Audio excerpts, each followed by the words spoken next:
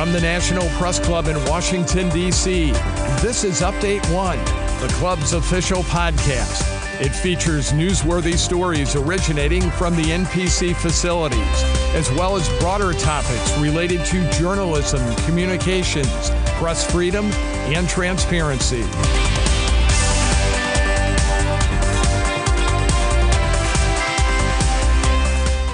Hello, everyone. I'm Gemma Puglisi, a member of the National Press Club's Broadcast Committee.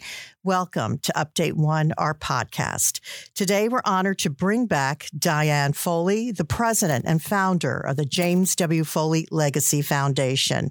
The nonprofit was started shortly after her son, Jim Foley, was killed by ISIS in August of 2014, 9 years ago, literally almost to the day of this interview, which was August 19th. Jim worked as a freelance correspondent and videographer, a conflict journalist during the Syrian civil war. He was held captive for 2 years before he was killed. He was the first American citizen killed by the Islamic State. Diane Foley has made it her mission to raise awareness of Americans held overseas, and she has done it and put pressure on several White House presidents since her son's killing to get these Americans back home. In 2015, one of the presidents, Obama, credited Diane Foley for her work and those of other family members who lost loved ones. He announced a new policy that included a new hostage response group. Said Obama, "These families have already suffered enough and should never feel ignored or victimized by their own government." Diane Foley, whose son Jim was killed by ISIL last year, said, "As Americans, we can do better." I totally agree. We must do better. Diane Foley was sitting just a few feet away from the president, along with other family members at the White House, when Obama made the announcement. We are so honored to have her back with us. Thank you, Diane Foley, for your work and being with us here today. Well, it's certainly my honor, Gemma. So thank you very much. Thank you. And as I mentioned, it's almost 10 years. 2024 will mark the 10 years that Jim was killed. And as you look back and reflect on the anniversary, can you share your thoughts with us? Thanks to so many good people, Gemma. Truly, when bad things happen, that's when good people step up. Mm-hmm. I really feel that. And that has been the case. As you said, within 3 weeks of Jim's murder, we started the James Foley Legacy Foundation. And in many ways, his legacy is stronger than ever. To date, since the Obama, because of the moral outcry, really, because it wasn't just Jim who was murdered. Journalist Stephen Sotloff was murdered early September, followed by Peter Kassig and Kayla Mueller that year, which created really a moral outcry for President Obama to look at the issue. And it was to his credit that he did. He ordered a total review of how our government handles this. And as you said, in 2015, he stood up the U.S. hostage enterprise as it is today. And to date, 122 innocent U.S. nationals have come home. Wonderful. So that is a tribute, I feel, to the work of a lot of good people.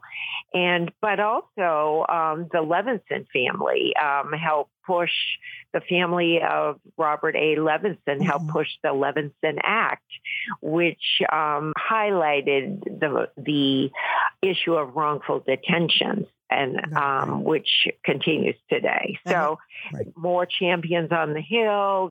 Our community gets bigger, if you will. More and more Americans realize we should be prioritizing the return of U.S. nationals when they're kidnapped or wrongfully arrested abroad. So I feel there's a lot of momentum. So I'm very grateful for the progress in these years.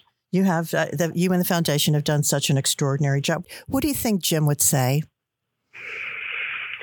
Well, I think he'd be grateful. We both know there's a lot more work to do. It's ever more dangerous to be a journalist these days. And that is the other piece of the work that we do. We've focused on the need for aspiring journalists to know how important it is to learn how to keep themselves safe. It's not easy to be a journalist these days. Often journalists, particularly investigative journalists or journalists digging into issues people may not always want to know, or in conflict zones, they can be attacked and directly targeted. So it is more risky to be a journalist. It takes a lot of moral courage, which Jim aspired to be a journalist. So a lot to be done, but I think Jim will be grateful that our country is beginning to prioritize the return of innocent Americans around the world. Thank you, Diane. I wanted to also mention that you had the opportunity last year to meet one of Jim's killers, Alexander Kati. Literally a year ago in August before, I believe, his sentence in a courtroom in Virginia. Can you tell us a little bit about that meeting? Yes, I actually met with him 3 times. I met with him in October before the trial, and then twice in the spring of 2022. And primarily because that was part of his plea deal, that Alexander pleaded guilty to all 8 counts. He did not go to trial. It was his colleague, El Sheikh, who went to trial in 2022. But he pleaded guilty, and part of the plea deal was he agreed to speak to victims.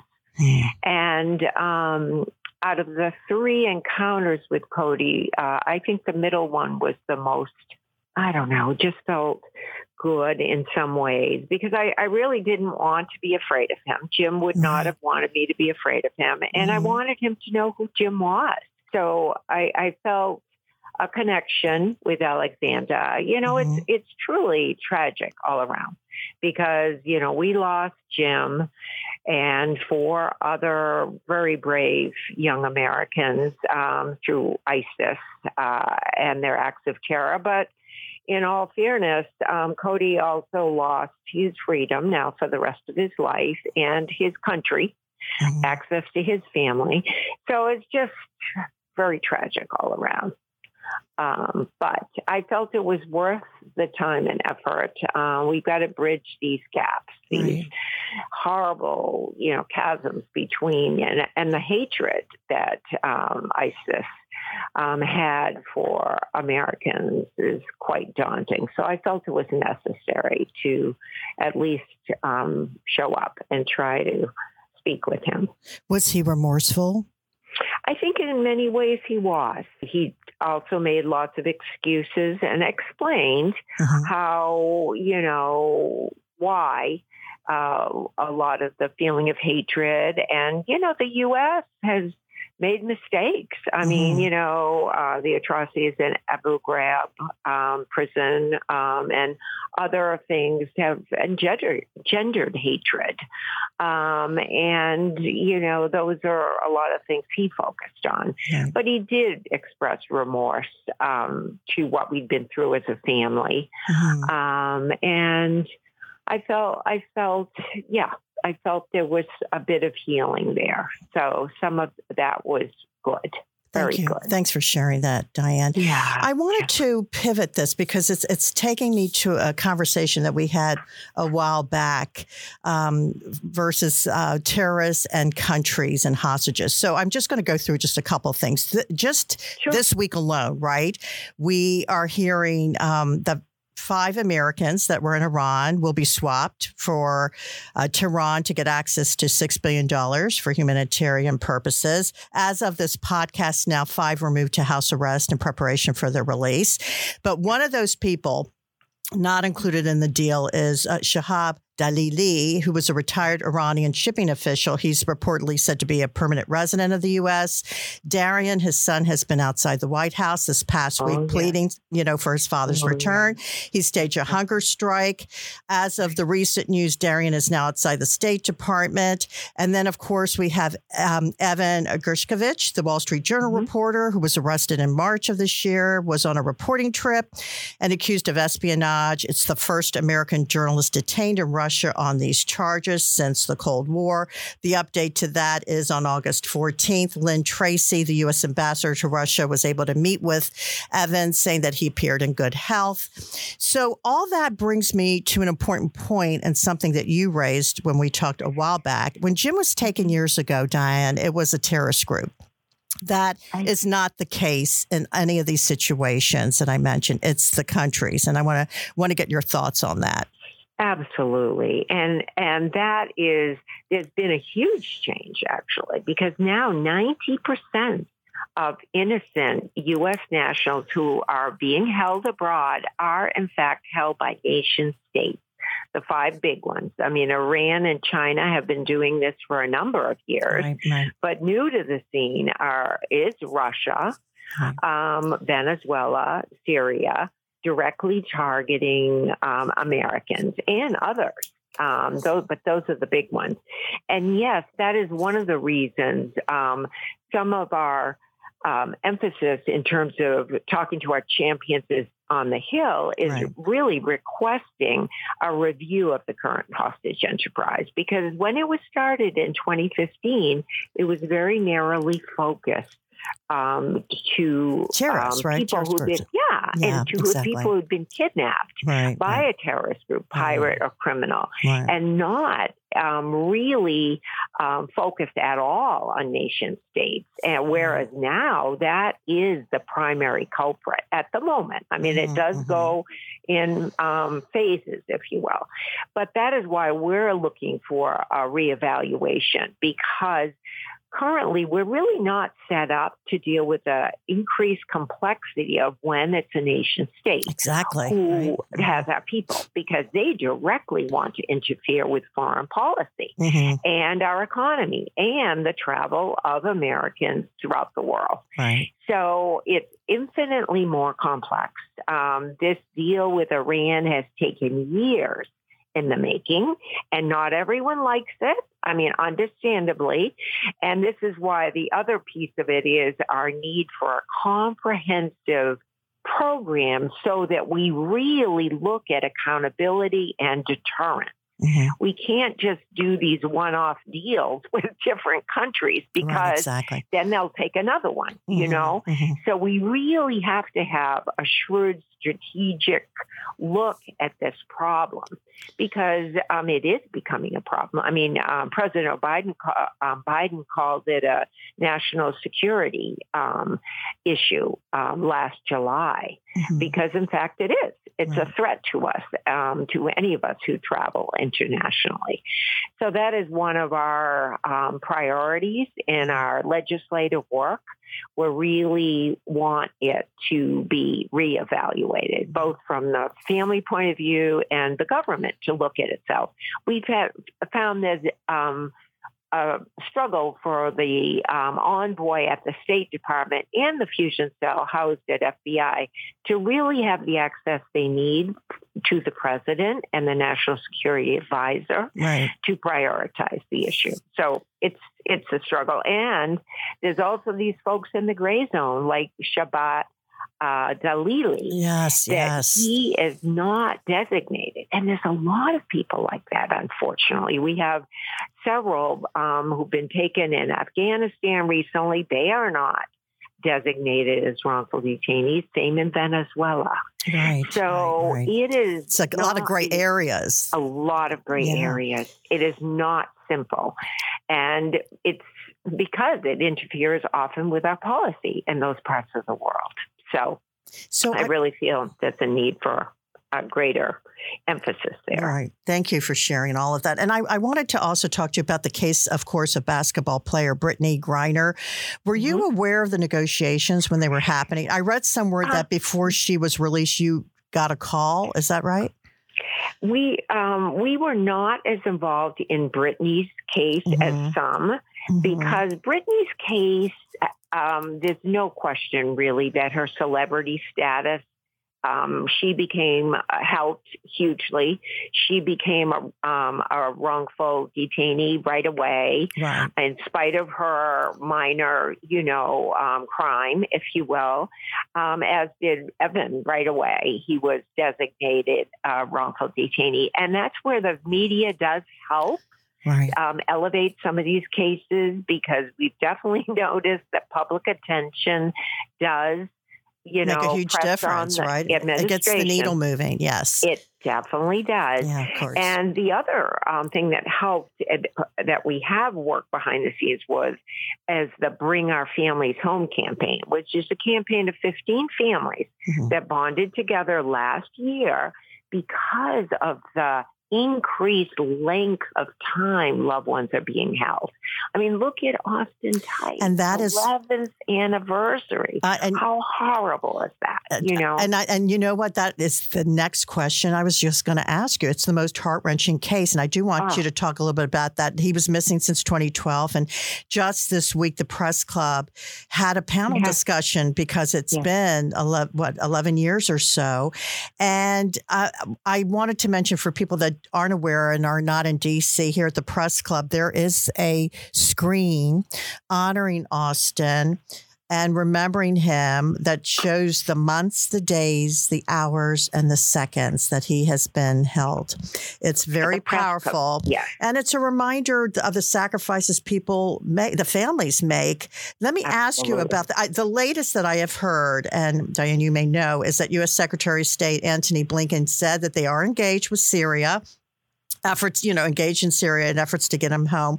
But it's like you said, it's been heart-wrenching. You know the Tices very well. How are they coping? And they've been amazing when I've seen them. And Debbie Tice and her husband, Mark, are incredible advocates for.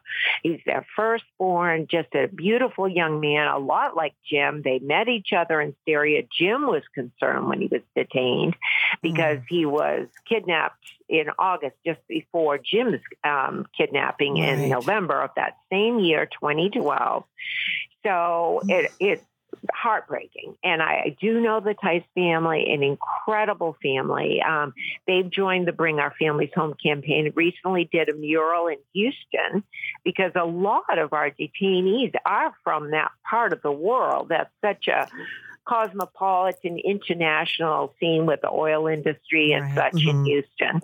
And, they really believe Austin's alive. And it's just, again, Syria asking for impossible, requests of our government, considering their human rights atrocities. It's just a terrible situation really there.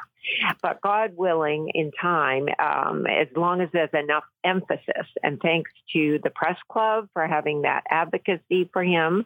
The press club also successfully advocated for Jason Rezaian, who came home, and now I know for Evan. So that is a big deal that they're making that effort, which helps. It definitely helps. The visibility is really important. Yes. You have, I'm going to pivot here to, you're sharing all the amazing work that you have done in the foundation.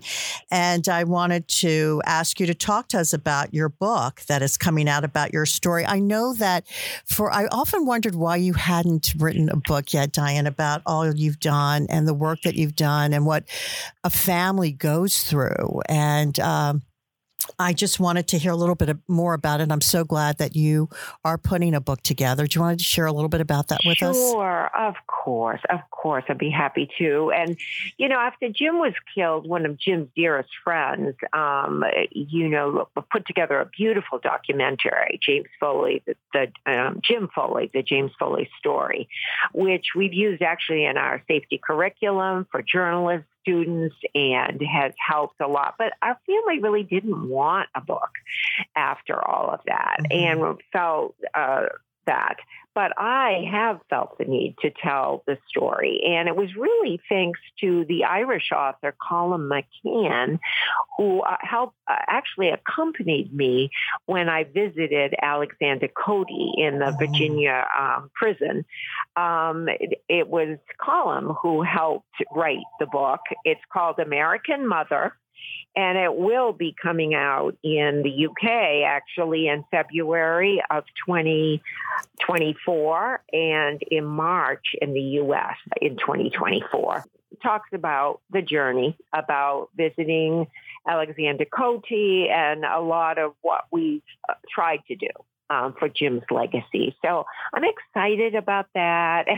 And interestingly enough, there's a British composer who's actually collaborated with Colin McCann to do an opera. Oh my goodness, come out that's next amazing! Year, and a that's symphony incredible too. So some beautiful tributes to Jim, right. And hopefully just makes people aware of the need to. Everyone has opportunities to inspire moral courage, to be people of moral courage. So right. It's just, Jim has certainly challenged me, Gemma, in a big way. So I'm just doing my best one day at a time. I'm really excited that the story can come out so that hopefully others can be inspired to do. And I know they will. And I know they will. And speaking of all the great work that's being done for Jim and the foundation, there are two major events that you do each year. And one is the annual James W. Foley Freedom Run in October. That's around Jim's birthday, right? It's in New Hampshire, it's in DC, but it's also virtual, right? Yes. And actually this year, I'm so glad you brought that up because this year we're going to have an actual timed run walk. It's a 5K, and we're going to have it in Washington at Anacostia. Oh, fabulous. Park. Fabulous. Yes. And several people from the press club have offered and other media companies. We're really trying to just raise that awareness. There's so many issues out in the world these days. And it's so easy for these Americans who are held hostage abroad to be forgotten. And so it'll be a gathering in Washington and virtually. There's actually a legislation for a hostage detainee flag, similar to gosh, that's incredible. POW flag that is currently has been passed in the Senate, pending in the House, and funding for hostage detainee families, which they have not had. So we're continuing to work on the Hill that so people can be more aware of the struggles of some of our people far away from home. And then you also have the big event in May every year, which is called the Foley Freedom Awards, right? That honors moral courage and action. And when is that, Diane, in May this year? That will be actually our 10th anniversary celebration. It'll be May 1st. And it'll be at the National Press Club. We're so proud to be at the Press Club because Jim was so proud to be a journalist, Gemma. So, yes, and that is the day we honor. We are currently vetting nominees for Hostage Advocacy Award, World Press Freedom, Humanitarian, and also a government person who demonstrates excellence in government service in the way Robert Levinson did. So we're always excited about that because that also raises awareness and it brings journalists together with government officials and families. Last year was a huge celebration because we had 22 people come home last year. Goodness, so last year was a huge celebration. And we're hoping that'll continue. We're very grateful for that. Diane, where can people get more information about the foundation? Do you want to tell us where the website is? Absolutely. It's jamesfoleyfoundation.org. Okay. And for the run is actually foleyrun.org. And either way, we just greatly appreciate any and all support because it helps us bring our journalists home and protect our journalists and bring Americans home. So we're very grateful for anyone who can help us in that regard. And we're very grateful to you, Diane Foley, for all your work that you've done to protect the lives of journalists, remembering those who've made sacrifices, and especially the families who have endured so much. We really are honored to have you back. You always are so gracious. You take so much time to spend with us, and we're very grateful to you and your work. And we're thinking of you on the 9th anniversary of Jim's passing tomorrow. Thank you. Thank you. Such an honor to talk to you, Gemma. Thank you. Well, this is Gemma Puglisi with Update One. My thanks to my colleagues, Mike Hempen and Adam Cano. On behalf of everyone here at the National Press Club, thank you for listening. You have been listening to Update One, the official podcast of the National Press Club, the world's leading professional organization for journalists and a vigorous advocate of press freedom worldwide. If you have any questions or comments about Update One, send an email to updateonepodcast@gmail.com.